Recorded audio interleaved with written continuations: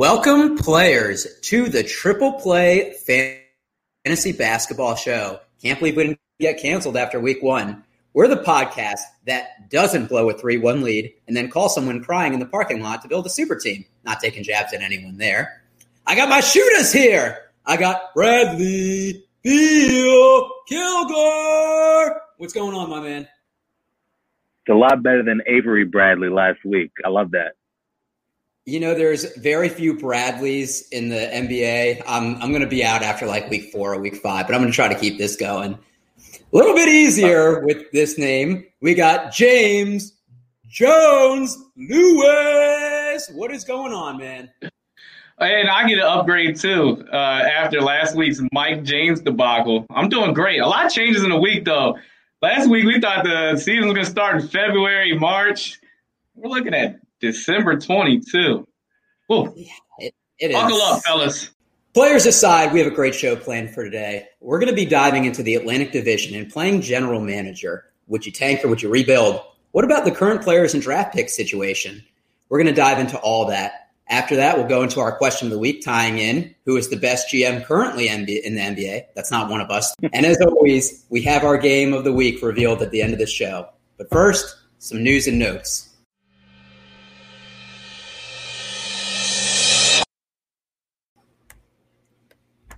News and notes. NBA draft is finalized for November 18th, less than a month away.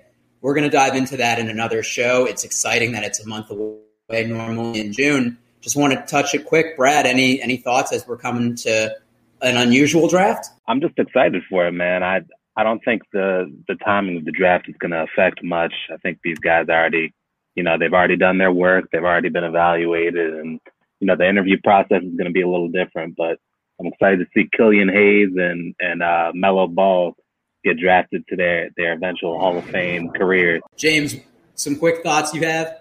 Well, I mean, for most of the GMs picking in the top of the draft, they've had since February, March to kind of figure out their prospects. Yeah, the process has been different. But I think they're bored at this point. They want to get things rocking and rolling. And now they're just getting smacked with, the draft. Hey, what? Free agency is like the following week. So they're going to have their hands full. Plenty of sleepless nights ahead for these GMs. And what I think is really interesting, too, and this ties into college basketball, think of some players like Kemba Walker, Shabazz Napier, that do really well in the tournament and help their draft stock. Shabazz Napier was projected to go as a late second-round pick. And then because he had such a great tournament, LeBron hyped him up, got that first-round pick, and got a guaranteed contract. So it's interesting that we're having such a huge time gap between the college basketball season and this draft, where I feel like some players that were gaining some momentum, it hurts their stock a little bit. Or maybe not. We'll see when the draft comes. Second bit of news of notes, the NBA eyes a pre-Christmas start. This would entail a 72-game regular season. The schedule would also include a play-in tournament, likely no all-star game and weekend, and a 2-week break midway through the season. The reduction in regular season games would allow the NBA to finish the season before the Summer Olympics in Japan. So, James, I want to start with you. What are your thoughts on starting the season so close to when we finished it? Do you like it? I think it's just a matter of the circumstances. We're going all in basically for that, 2021, 22 full regular season back in order, I guess, normal, so to speak. So, I think it's just you have to just adjust based on the circumstances. And in this case, they're going to go with a shorter season, and I think that is the move. Brad, what are your thoughts? To be honest, I think a 2-month turnaround after the physical and mental chaos of the year we just had is a bit cruel. But I think Adam Silver is making these decisions based on the optimal amount of revenue for the league, which the players also care about because it affects the cap, which hits their pockets. But assuming that the players had some input, I'm good with it. I guess all the players that need more rest will be load managed throughout the season anyway. So I'm sure the quality of the games will still be top notch. And I love the playing game. I'm glad they're keeping that.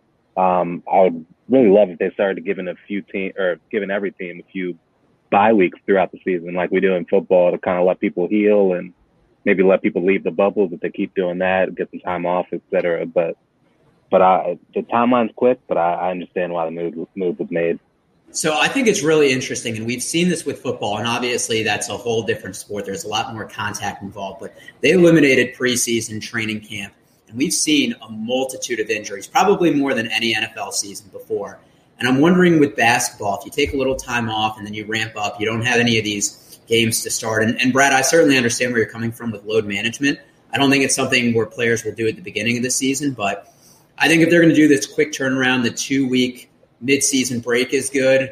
Although I'm a fan of the All-Star stuff, I understand taking that out as well. So, the NBA has done really well at managing this, and I trust Adam Silver. So if the players are on board, I'm down to have the product back sooner.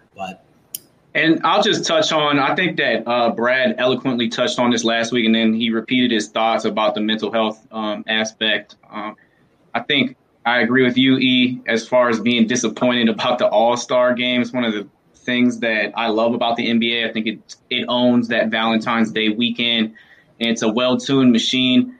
And maybe we can just get the All-Star game, just the game as a fan. Just like, that's what I'm hopeful for. But I think that it's going to definitely the schedule being tinkered. We'll see if there's going to be more division play because of that. We'll see if people are going to be stationed in different areas. I know last week I was all in on bubble life, but a lot changes in a week. And if you're watching the World Series, I mean, these fans made me remember and reminisce why they're so important and why they bring so much excitement to the table. So, cheers to baseball, because that was awesome to watch. Yeah, and we talked about this last week, and we're going to definitely touch on it in the future as the season gets closer. But speaking of close,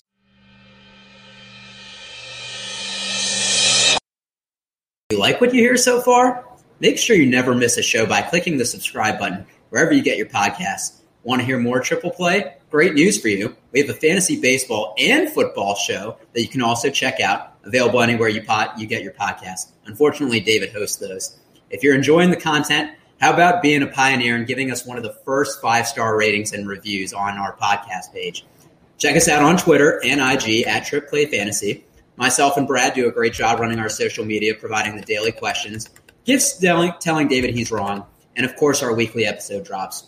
Are you bored now that MLB season is almost over? Football is back to only 3 days a week, and there's no basketball? Why not listen to us and pick up podcast listening as a sport? We'll be the hour of sporting entertainment to fill the void.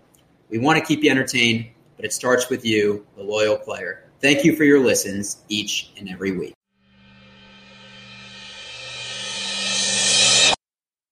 General Manager Mode Analysis.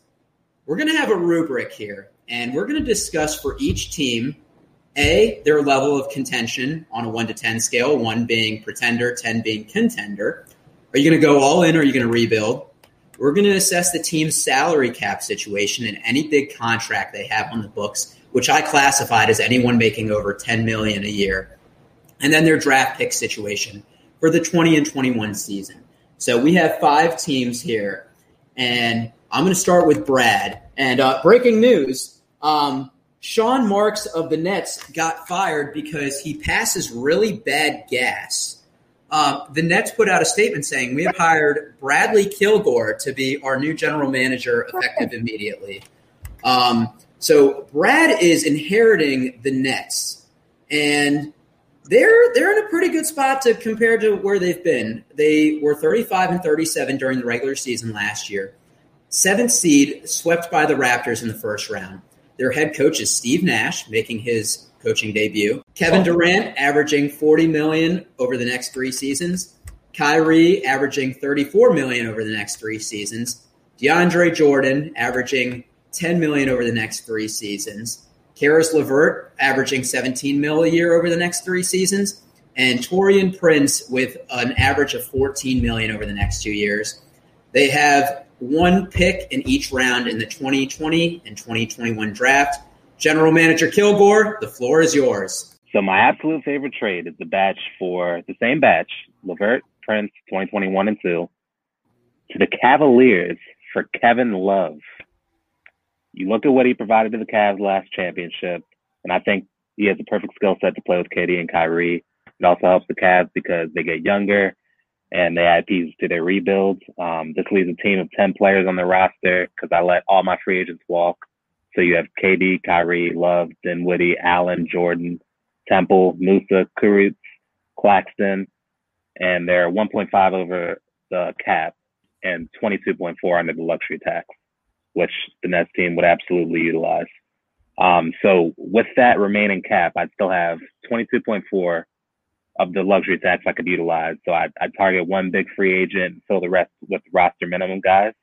I probably offer Danilo Gallinari, who's a free agent, maybe a 1-year, $15 million deal, which he might take since his last deal was for $21 million annually.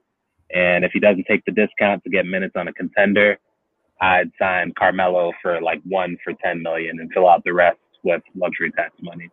So Brett, you had mentioned that the Nets have a championship roster now on a 1 to 10 scale because we haven't seen this team yet. KD took the entire year off. Kyrie was hurt.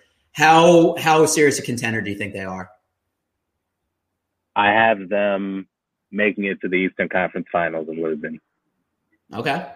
That's I like that. I like that. If they snag Love, I think that puts them over the edge, honestly. Would you take that? I would take that trade. I think it makes both teams better. Cleveland unloads. Kevin Love isn't going to be – Kevin Love is not going to be the number one option. He's not going to help Colin Sexton and Darius Garland's game develop. I think you're getting young. I think it works out for both teams. So good job, General Manager Kilgore. We go next. Another breaking news alert. The Celtics have fired Danny Ainge because they finally realized he was a snake and they didn't want a bad reputation for their team. So they've called Coach Lewis coming in, I guess General Manager Lewis now. So quick review of the Celtics. They went 48-24 during the regular season. They were a 3rd seed and eventually lost to the Heat in 6 in the Eastern Conference Finals. Their head coach is Brad Stevens. They got some big contracts on the books. Kemba is in the 2nd year of his 4-year, $140 million contract. Gordon Hayward is due $34.1 million this season. Marcus Smart is making 2-year, $28 as a defensive specialist. They just signed Jaylen Brown to a 4-year, $150 million extension kicking in this upcoming season. For draft picks, they still have some. They don't have as much as they used to hoard. In 2020, they have 3 first-rounders and 1 second round, and then 1 each in 2021. So, General Manager Lewis, how you righting the ship? Well, it feels good to have a player like Jason Tatum on my team. I'll tell you that. What a jump he made this past season, moving his points per game to 23 and the clear leader and best player on this team. I feel a little bit Kemba Walker empowerment, and as far as that process is concerned, then stepped it up even more in the playoffs with his 26, 10, and 5. I mean, one of only 2 other players that did that in the playoffs. The other, some people think he's the greatest player to ever play this game. So I think that the Celtics are in good hands going forward. So I wouldn't say they necessarily have to go all the way in this year, but they have a shot and they have the pieces. I would say a 9 on the scale of 10.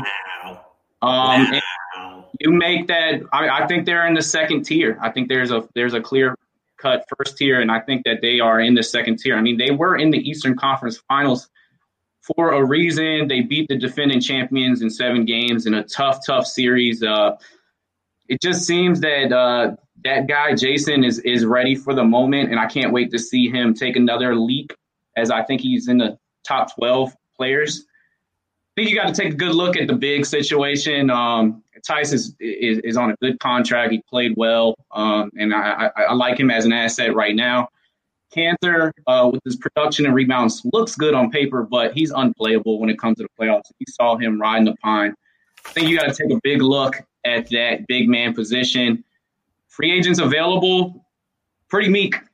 One guy that I have my eye on, I like Tristan Thompson. He's a winner. He's a tough guy that can guard the likes of Bam. I'm not saying he's going to strap those guys up, Bam, Giannis, but he's going to be able to compete and kind of play his tough guy role within that Celtics offense that's headed by the monster within Tatum. I like Edwards, Romeo Langford, Grant Williams, Robert Williams, Taco Fall. These young Waters, some young guys, but they got to take a step up so that they can be able to play in the playoffs. The guy to watch is clearly Gordon Hayward. He's got a player option of $34 million. Oh, he's picking it up. He's taking that up. 30. So, all right, James, I got a question for you, though. They just paid Jaylen Brown about $24 million a year for that extension. Personally, I think that's overpaid, but that's besides the point. They're going to have to pay Jason Tatum more, and he's likely going to be in that $34 million a year contract, and that's not going to be bad when Gordon Hayward's contract is off the books this year, but they're going to be strapped with salary cap situation. Do you think that this is kind of their we need to win this year? Because they're going to be signed with Kemba, Jaylen Brown, and Jason Tatum for likely close to $100 million a year for 3 players. I like that you point that out. Like, you could ride it out with Gordon this year, or you could try to move him, and that's an option. I think that they're gonna kind of cross that bridge when it gets there next year, and kind of try to see what you can do. I've heard rumors of different packages involving Gordon Hayward from all the way to Horford to Gortat to my favorite one that I've heard, and it just broke a couple days ago, was him going to Indiana, which is the place where he was born, for a guy named Miles Turner. And I think Miles Turner would be a great fit for Boston. Again, he's a young guy that needs to get paid down the road. But Indiana certainly needs to make a move when it comes to Turner and Sabonis, as they just can't play together well. They both do similar things, but their numbers when they're both on the court, Indiana is not as good when either one of them are heading the ship. They have to make a move. I think Indiana is making a move on either one of those 2 bigs, and I think that Turner would be a great pick. They do have 3 first-round picks, so they could definitely throw in some of these picks to make some deals. At 14, I like a backup guard. I love Cole Anthony if he's available there at 14.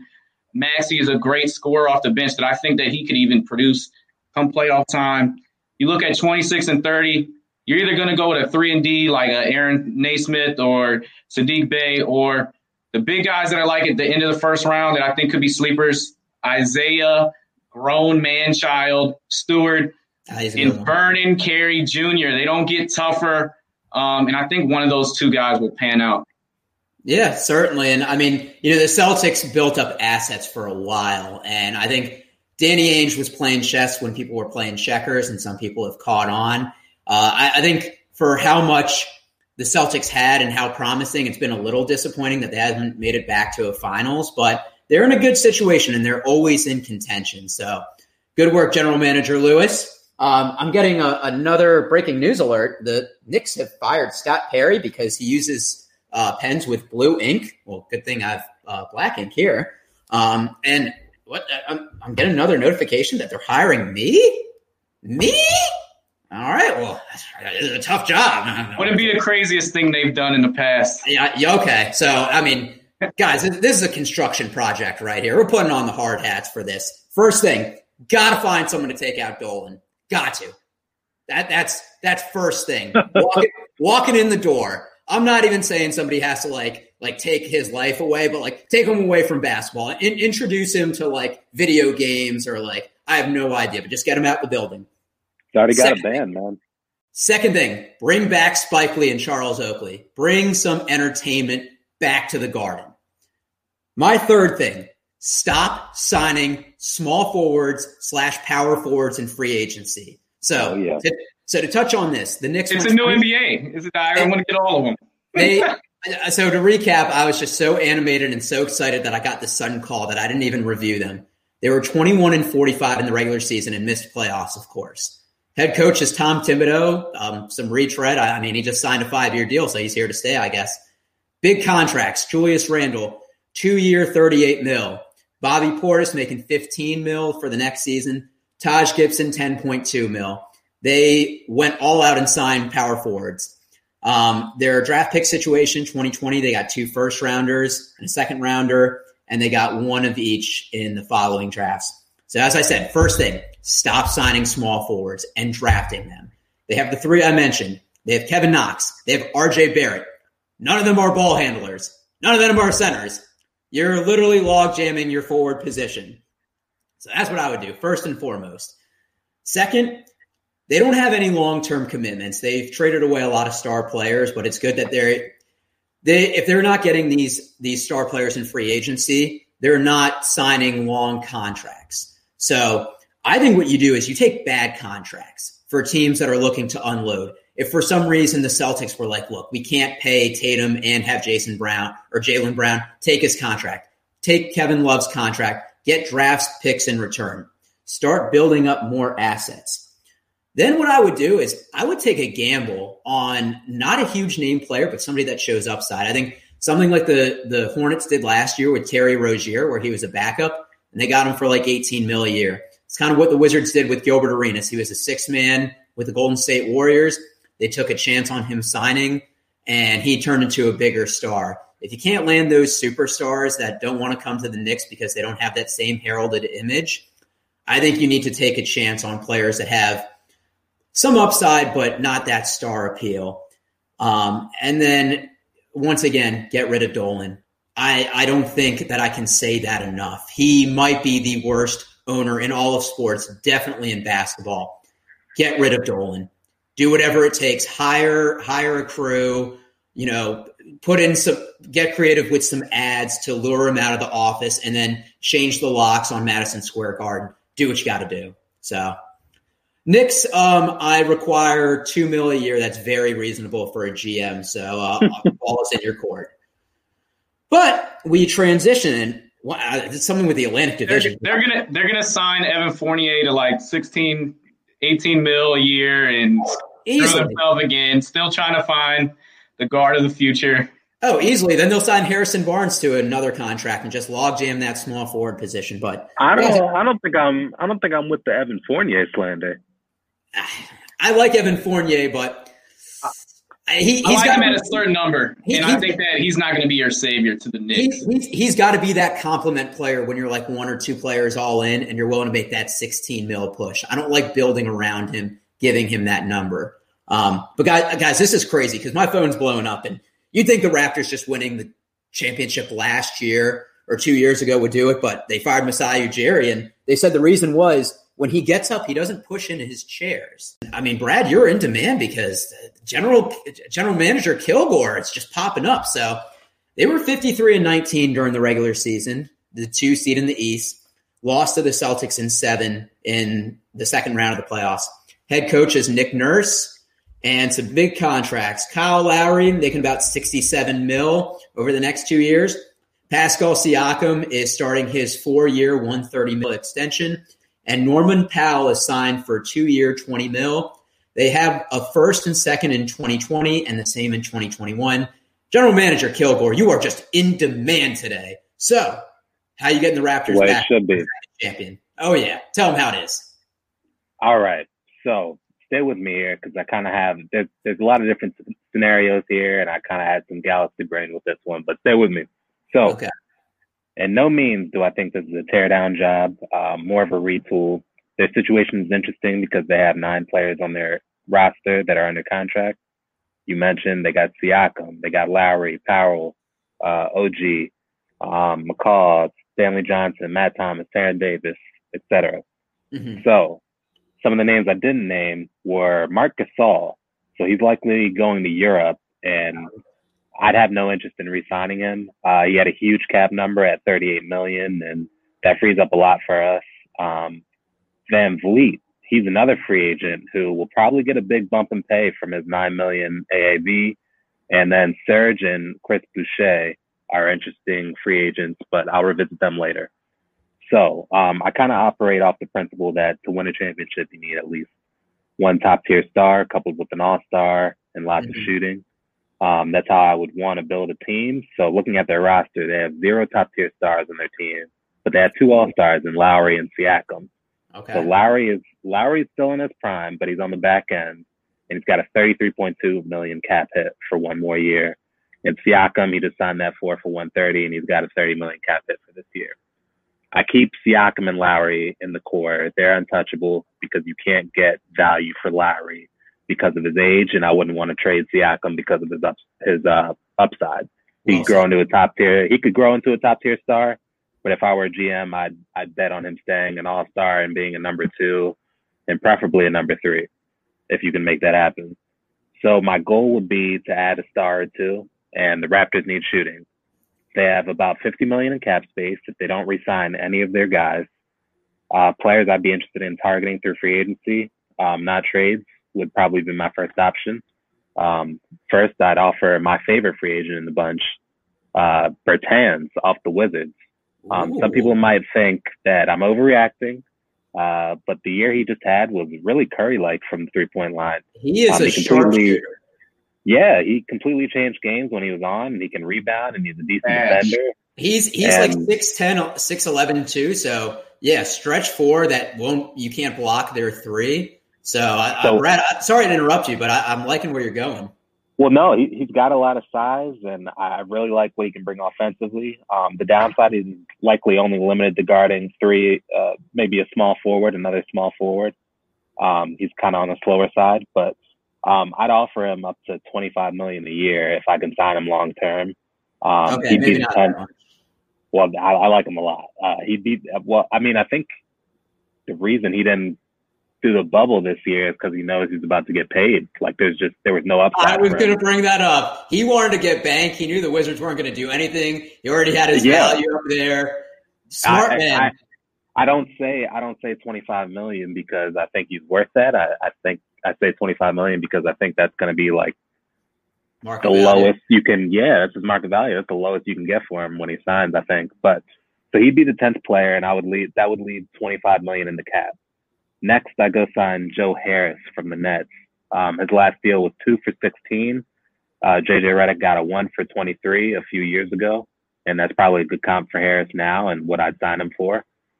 He's another elite sharpshooter when he's hot, and he provides defensive flexibility because he can guard shooting guards and small forwards. That leaves basically nothing in cap and 11 people on the roster. So if I were to go that route, number one, that would be my first choice. And I just fill out the rest of the, 4 or 5 players with, minimum contract guys and G League guys, guys who aren't going to be in the rotation anyway. The second option I would go to is where I revisit Serge Ibaka and Van Vliet. So Malcolm Brogdon was said to set the market for Fred Van Vliet at 4 for $85 million. Mm-hmm. I think that might even be a little light. I'd call it more like 4 for $100. I don't think Toronto is a Fred Van Vliet away, but he's an interesting asset. I'm going to need later for a trade if I were to sign him. So let's say I sign Fred Van Vliet to that $100 million, which is 25 a year. That leaves 25 in cap for this year, which I also used to sign Serge Ibaka. So Serge Ibaka's last deal was $23 million, and I think it makes sense to give him another deal for 1 year in that same neighborhood for salary matching reasons. The Raptors need to trade for a star if they want to replace what Kawhi brought. And I think that's the only way they can kind of, get back to the Eastern Conference Finals, contender every year type scenario. So hear me out here. I wouldn't accept this if I was them, but I think this is a fair trade. I don't want Oladipo for a rental. I think the best fit would be, maybe a Paul George, but he was traded for SGA and Gallo and picks. Yeah, and the Raptors. Yeah, they don't have that kind of arsenal. So the Raptors have been rumored to be in the Giannis race because of Masai Ujiri. So Giannis respects him and, what Toronto was able to do. I think it makes perfect sense for everyone involved since Giannis is looking like he's going to walk for nothing next year. And the Bucks don't look to be close to contending as we thought.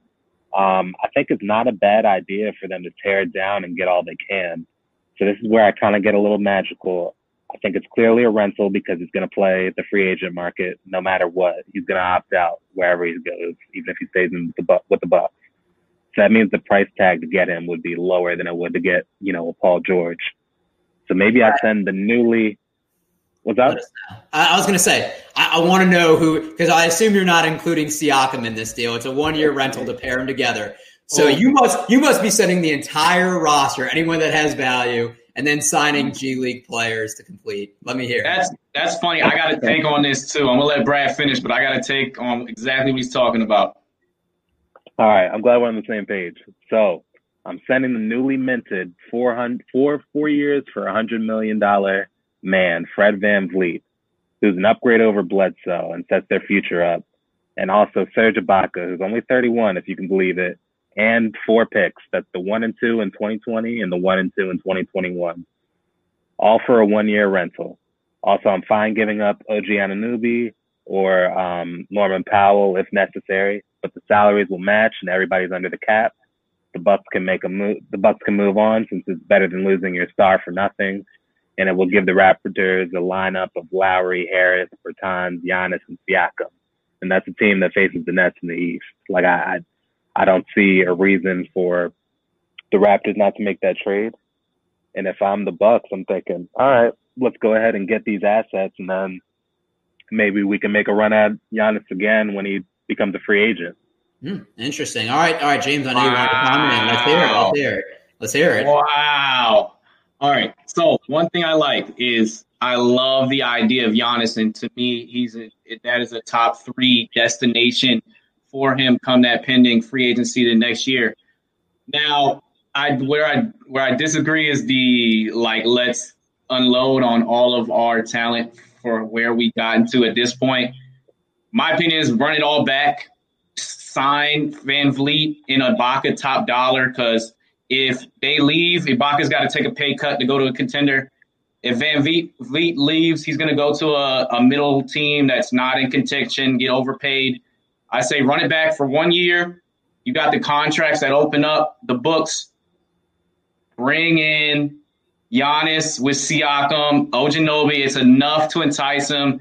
Foreign guy. You know the Toronto Raptors love foreign players. That's and true. It stays in the East. So Giannis to Toronto, 2021.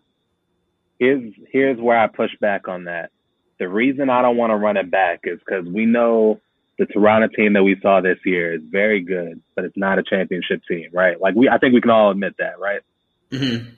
I agree. So they could have got there. That, not a championship team. They could have got there. Yeah. They could have got there, but you know that's not what you want to. You wouldn't bet your hard-earned money on them winning the championship with the roster they have. They got lucky the year before just getting there because of injuries. But yeah, go ahead. Fair enough. But the reason I don't bring everybody back and then just run it back is because it reminds me exactly of what the Heat did. I think it was either 2 or 3 years ago when they made an improbable playoff run, and a Miami team that thought they were a year away was actually only, maybe a player away. And then they signed Hassan Whiteside to a big old deal. They signed, Goran Dragic. They signed Tyler Johnson.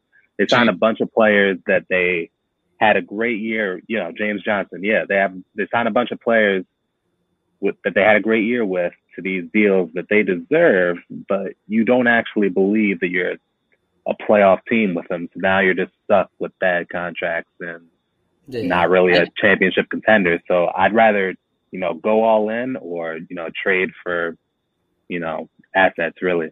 Yeah. And Brad, I feel the same way. I think more GMs should do that. I know it's not the popular thing because if you can have moderate success, it's impressive to have on your resume. I think what's important with the Raptors is Nick Nurse makes that team. I think he is one of the most underrated coaches. He preaches ball movement, always finding the open pass.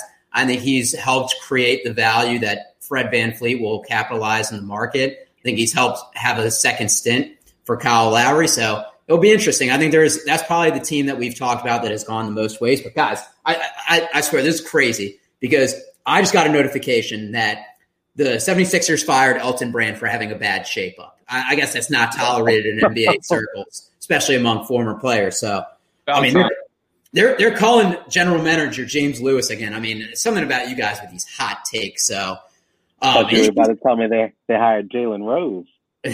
Yeah, freshest shape-up in the game. He should.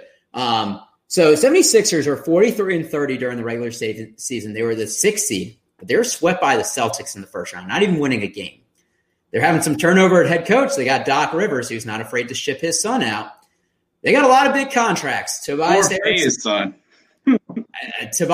is in the second year of his 5-year, $180 million contract.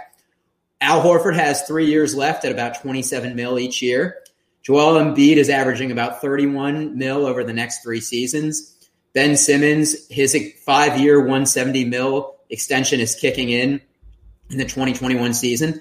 And Josh Richardson, who they just traded for, main piece in the Jimmy Butler deal, $10.5 million over the next 2 years. They did have a lot of assets. For 2020, they have 1 first-rounder, 4 second-round picks, and in 2021, they have 1 each. So, General Manager Lewis, you're in demand again.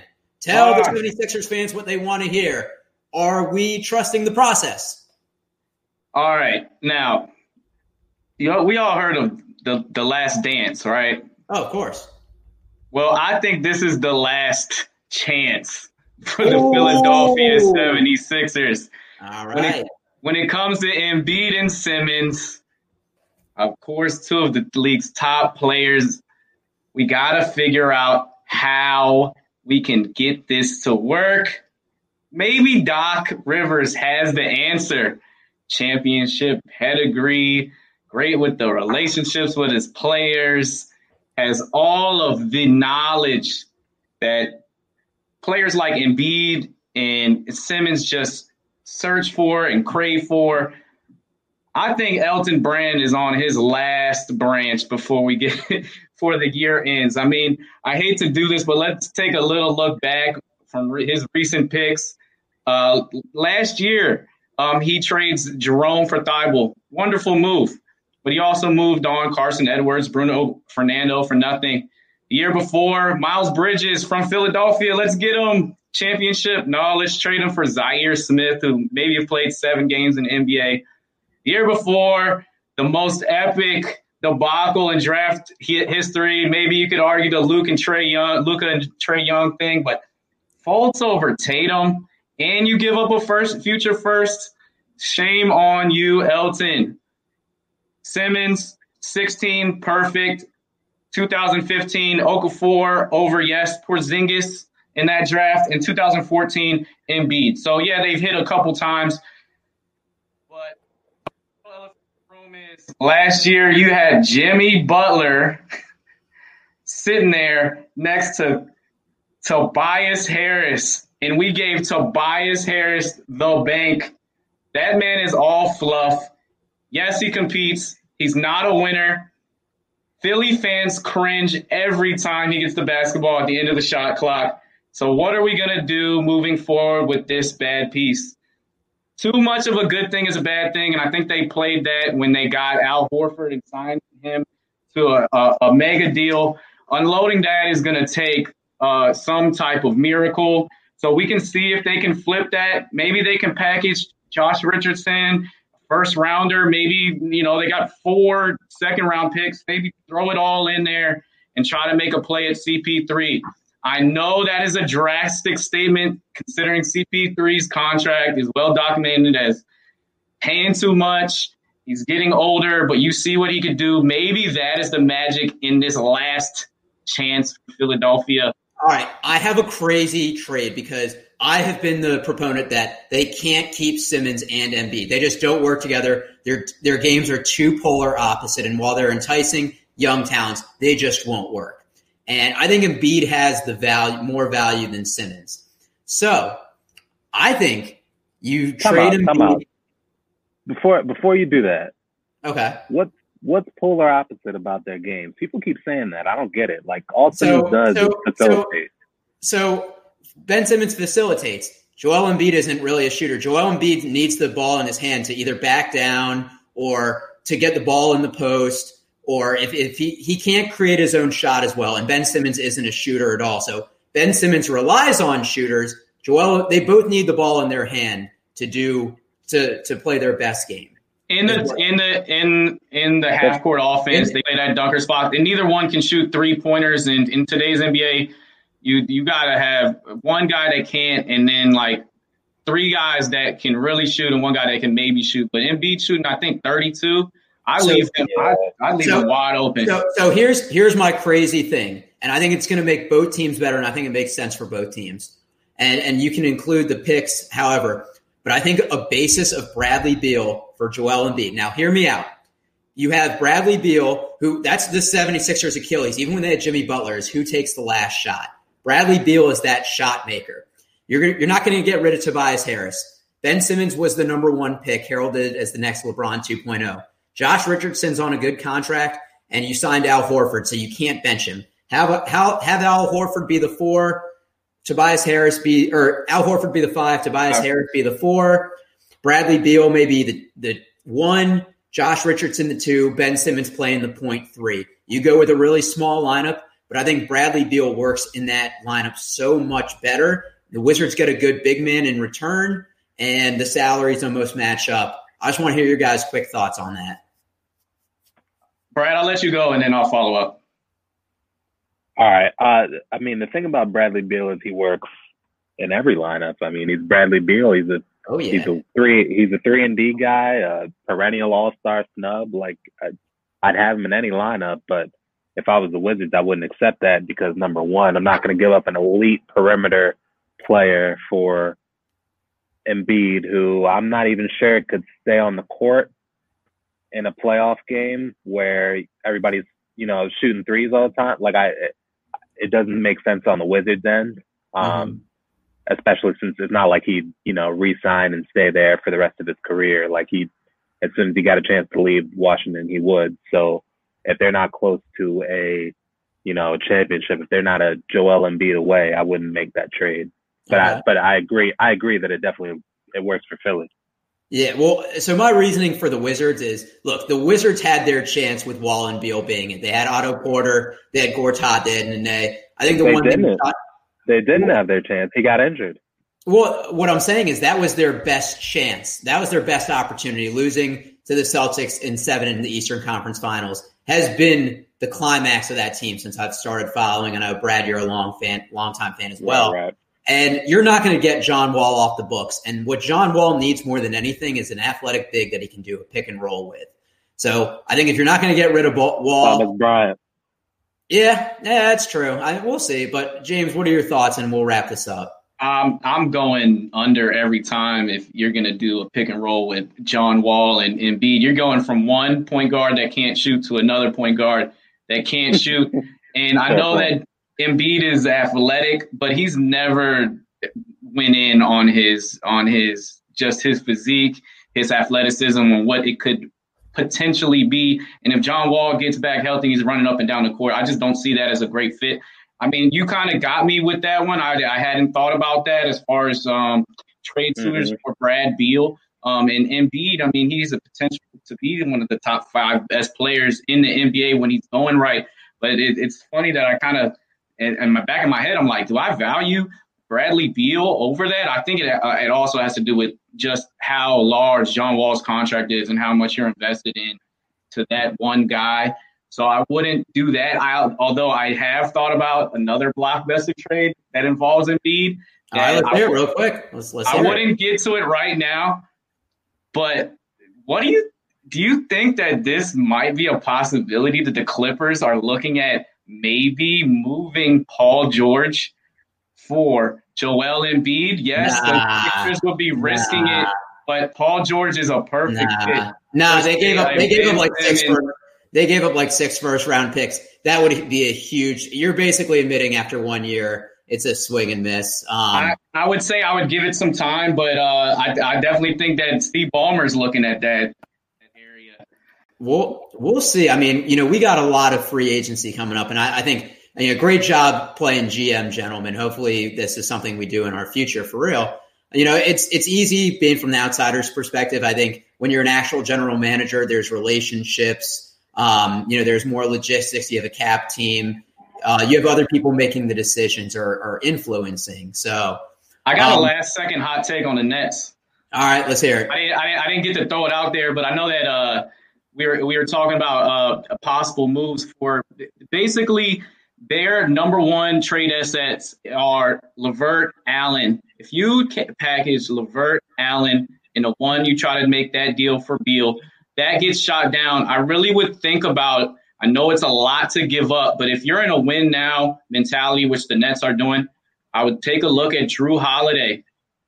I like that. Underrated name. Victor Oladipo, but I like Drew Holiday for his consistency and where he stands. Oladipo would be a risk, but those are two thoughts that I thought about when I was thinking about the Nets and pushing them over the edge as championship contenders if you lose out on the Beal deal. Brad, I'll let you touch on that real quick, and we'll wrap it up. I have a little bit of a hot take, and my only comment on that deal is that I think Jared Allen is untouchable. Like, I look at Jared Allen the same way as I do. Not the same way, but I look at him as like a 60 to 70% value of like Bam Adebayo. Like, yeah. I really like Jared Allen. He blocks a lot of shots, and to we talked about Wizards. They're gonna do pick and roll. He can defend the post. Like, he's a beast. You have to have him. So, like I was saying with the Knicks, the Nets took Bogdanovic's bad contract, or Andrew Nicholson's bad contract that the Wizards gave, and we gave the Nets a pick, and that pick was Jared Allen. So it's never bad to do that. Guys, I think Katie and Kyra on that team, and their guy is DeAndre. That's the only thing there, which is like, hey, no, you're right about that. Want him in that starting lineup, and that's the only thing. But I think Jared Allen is the better player, and I think that he definitely has a high rise, and his ability to defend and just go in and put all of it on the court is an asset. They're going to have to. Jordan's going to start. Jordan's going to start as like he's going to start because he's their boy, but Jared Allen's going to get the minutes there. Like, he's agreed. We'll see, but I agree. And you can't play both. But guys, good job. Let's transition to our question of the week, sponsored by none other than Manscaped.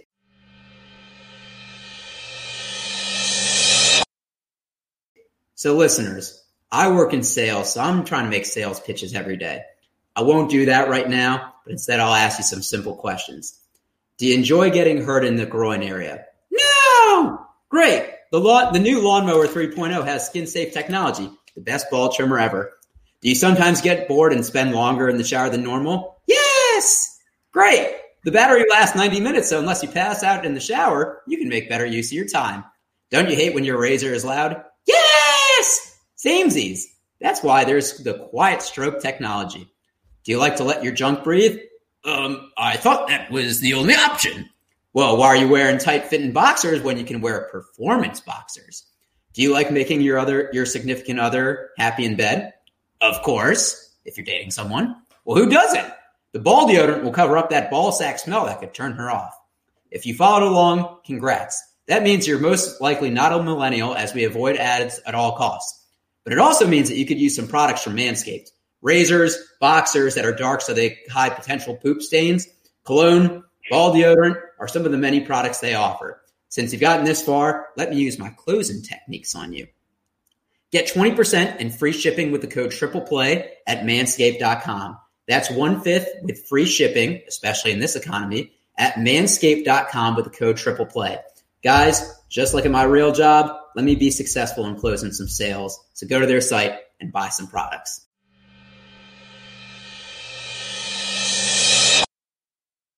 So, our question of the week, we played a lot of fun fake GM, but who's the best GM currently in the NBA that wasn't fired today? So, James, I'm going to start with you. Who's taking it? All right, I got a guy, but I'm sure that my number two, which I was prepared if Brad was going to go in front of me, his name is also on the list. But both of the GMs that came to mind are from this Atlantic Division, which I think is the best division in basketball when we have really four teams that can compete. So at least the Eastern Conference Finals. Masai Ujiri is my number one guy. Man, I was hoping so bad that the Wizards were just going to throw the bank at him to get him in as our general manager because everything he touches turns to gold. I mean, you talk about a man that comes from nothing and builds his way up to the top, much like an Eric Spoelstra. This guy was a youth coach in Nigeria, inspired by Hakeem Olajuwon in basketball. He is English born, but he moved back to Nigeria, came back to the States. He played a little ball himself. What did he do in his professional career? He goes to the Denver Nuggets, which is his first major general manager job. They get the most wins in franchise history, 57 wins with the starting lineup of Ty Lawson, Iggy, Gallo, Kenneth Faried, and yes, Costa Koufis starting 81 games. They know 7 wins. Side note, they went 38-3 at home that year. One of the losses was to the Wizards. Don't ask me how I know that, but keep going. Everything seems to come full circle. So he wins Executive of the Year in Denver. The next year, he gets hired by Toronto, in which he did a little work there. They went from 5th in the Atlantic to 1st in his first year. His first move was cutting ties with Andrea Bargnani, again, someone else biting the New York Knicks. It helped DeRozan evolve his game. 2015-16, he all the way through till today, he's been 1st or 2nd in that division. You lose to Cleveland, you lose to Cleveland, you lose to Cleveland. That's with LeBron James, of course. LeBron James is out of there. You trade for Kawhi and Danny Green, which is so hard to do when you basically watch DeMar DeRozan grow up year by year and just become a perennial all-star. Again, what I say is everything he touches turns to gold. In that time, he drafted Norman Powell, Dylan Wright, Pascal Siakam, Fred VanVleet, Jakob Poeltl, OG Anunoby. People that don't get talked about when draft came around. He's figuring out these magical assets. He trades for Marc Gasol. He also signed Ibaka to put together that championship team.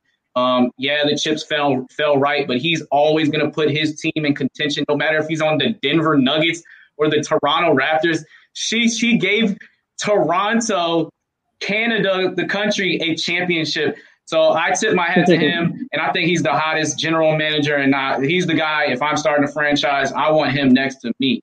So side note, before, Brad, I go to you, I will say Masai Ujiri, he has the cojones of no one else. For anyone that watches South Park, when Randy Marsh has that episode where he has huge balls and he's pulling them in the wheelbarrow, that's Masai Ujiri.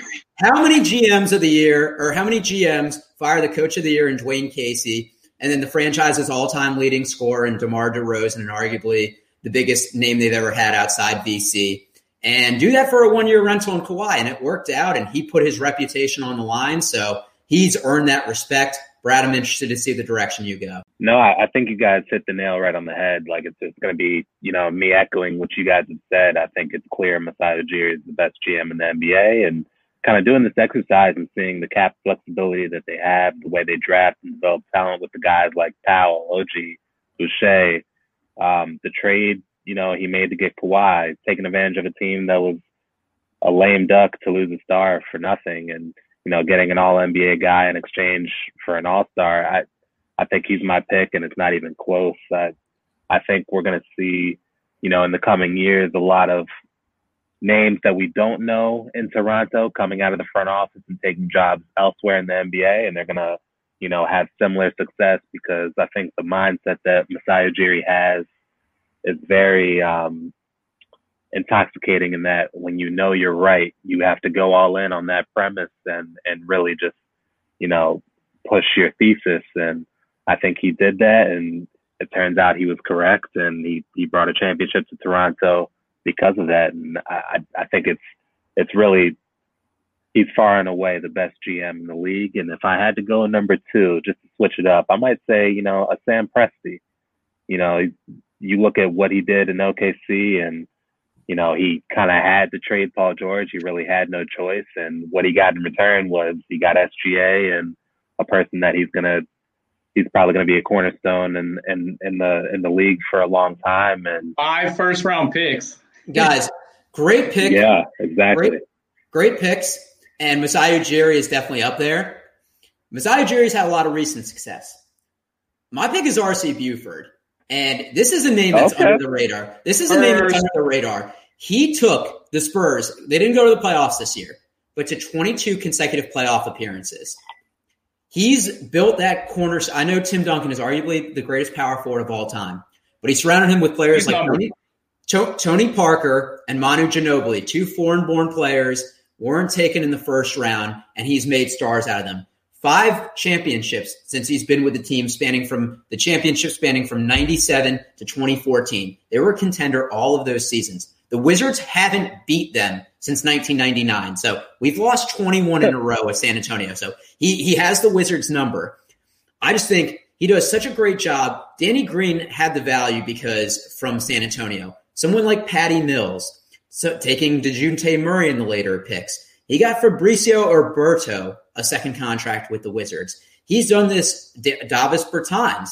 He's done this with foreign-born players and not spending a lot to keep someone that he doesn't view as a necessity. I think over the long period of time, we'll never see a team make 22 consecutive playoff appearances again. Even the big markets, LA, New York, Boston, have a down year or two. And San Antonio is not a huge market, but I think everybody we named any team would love to have run their organization for the next 5, 10 plus years. So good picks, gentlemen. We transition to our game of the week.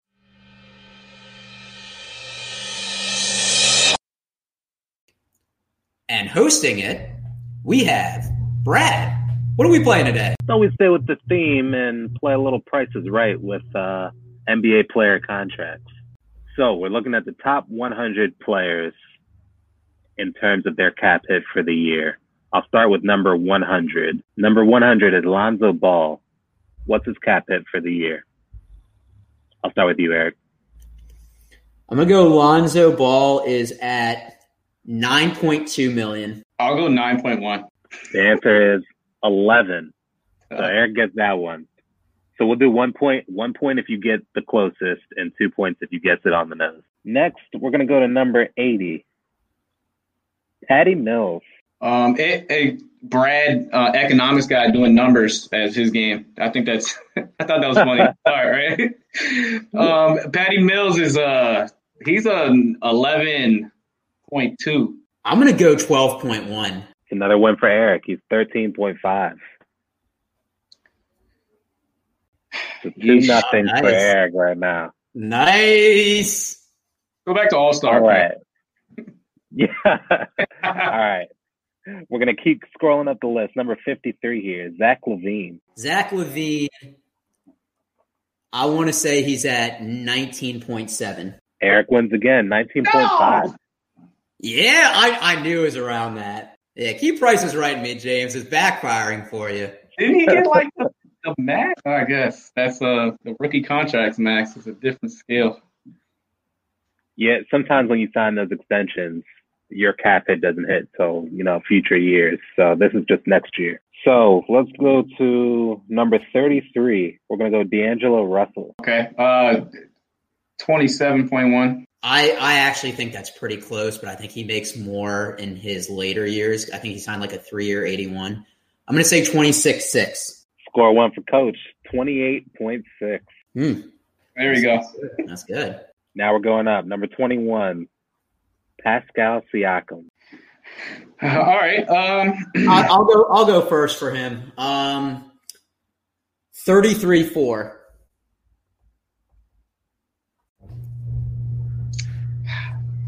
Should he be getting that much? 33.4. I'm gonna go with just underneath 33.3. Shout out Larry Bird and Allen Iverson. The answer is 30.6. So whoever took the under got that one. I think that was you, Coach. All right, making a little comeback. He is. 2 from my records. From here on out, I'm going top 10. Let's start with Klay Thompson at number 10. You first, Derek. I just went first. I'll go 35.7. I'm gonna go 35.6. I'm playing James's game with him. He deserves every penny, whatever he's getting. He does deserve every penny, but score one for Eric, 35.3 for this year. Oh! Next up. I was 0.3 off. Good. No, you deserve it. I played my game. Yes, sir. All right, next up, the greatest player of all time, LeBron James. What number is he on the cap hit? Number 7. Worst Number Number 7, LeBron. James probably going to know this too. What a humble. I want to say LeBron is at 37.4. 37.5. He's got to be now. The cap hit is actually 39.2. I'm 2-0 on LeBron questions this year, by the way. How many have we done so far? We've done 7. It's 4-3. I'm trying to get 2 out of the last 3. All right, so we got 3 more. Let's just ride it out with the top 3 in no particular order, just to throw you off the scent here quick. So Steph Curry. Steph Curry is he makes $43.1 million a year. I'm going to price this right you and just say he's at 43. Score one for Eric. 43 on the button. Oh, that's 2. That's 2. With Brad scoring, so I got 6, baby. Woo! You took my move and I was off by $100,000. Hey, man, imitation is the best form of flattery, right? Oh, that was basically for the dub. All right, let's get to this bonus question. We get 2. Nah, you could. Yeah, I was about to say you can still get it. Yeah, Let's do Russ. Russ, I am gonna say he's at 44. All right. He does make more than Steph. Goodness, I don't know why. You said 44. I'm gonna go 44-1. The answer is 41.3. He actually makes less than Steph, at least for this next year. I'm sure it's something built in with the incentives. Okay. Interesting. All right. Well, last one. Let's hear it. The legend himself, Chris Paul. Oh, the finesse. James, I think you're first for this one. All right, $44.3 million. I think Curry's actually won now. And if Curry's at 43, I'm going to go Chris Paul's at 42.7. Curry is number 1. Chris Paul is at 41.3. So, Eric, you are a winner, and you get your FaceTime. Awesome. Fellas. Congrats, E. I'm 1-0 in games. All right, for my FaceTime, everybody, I appreciate you listening. We had a great amount of listeners week 1. I don't want to get into the specific number, but it was more than we anticipated for our preliminary basketball show. A lot of great feedback. A couple of you wrote to me directly or to our account. It means a lot. Brad and James are great guys to talk basketball with, and I'm really excited to keep promoting this product. So I hope you guys keep listening. All right, well, that's our show for this week. We are going to dive into another division next week. We have some interviews hopefully lined up. We're going to talk about the draft too as well once that starts gaining some momentum in a week or two. So plenty of stuff to talk about. Players, have a safe week, and we'll catch you next time.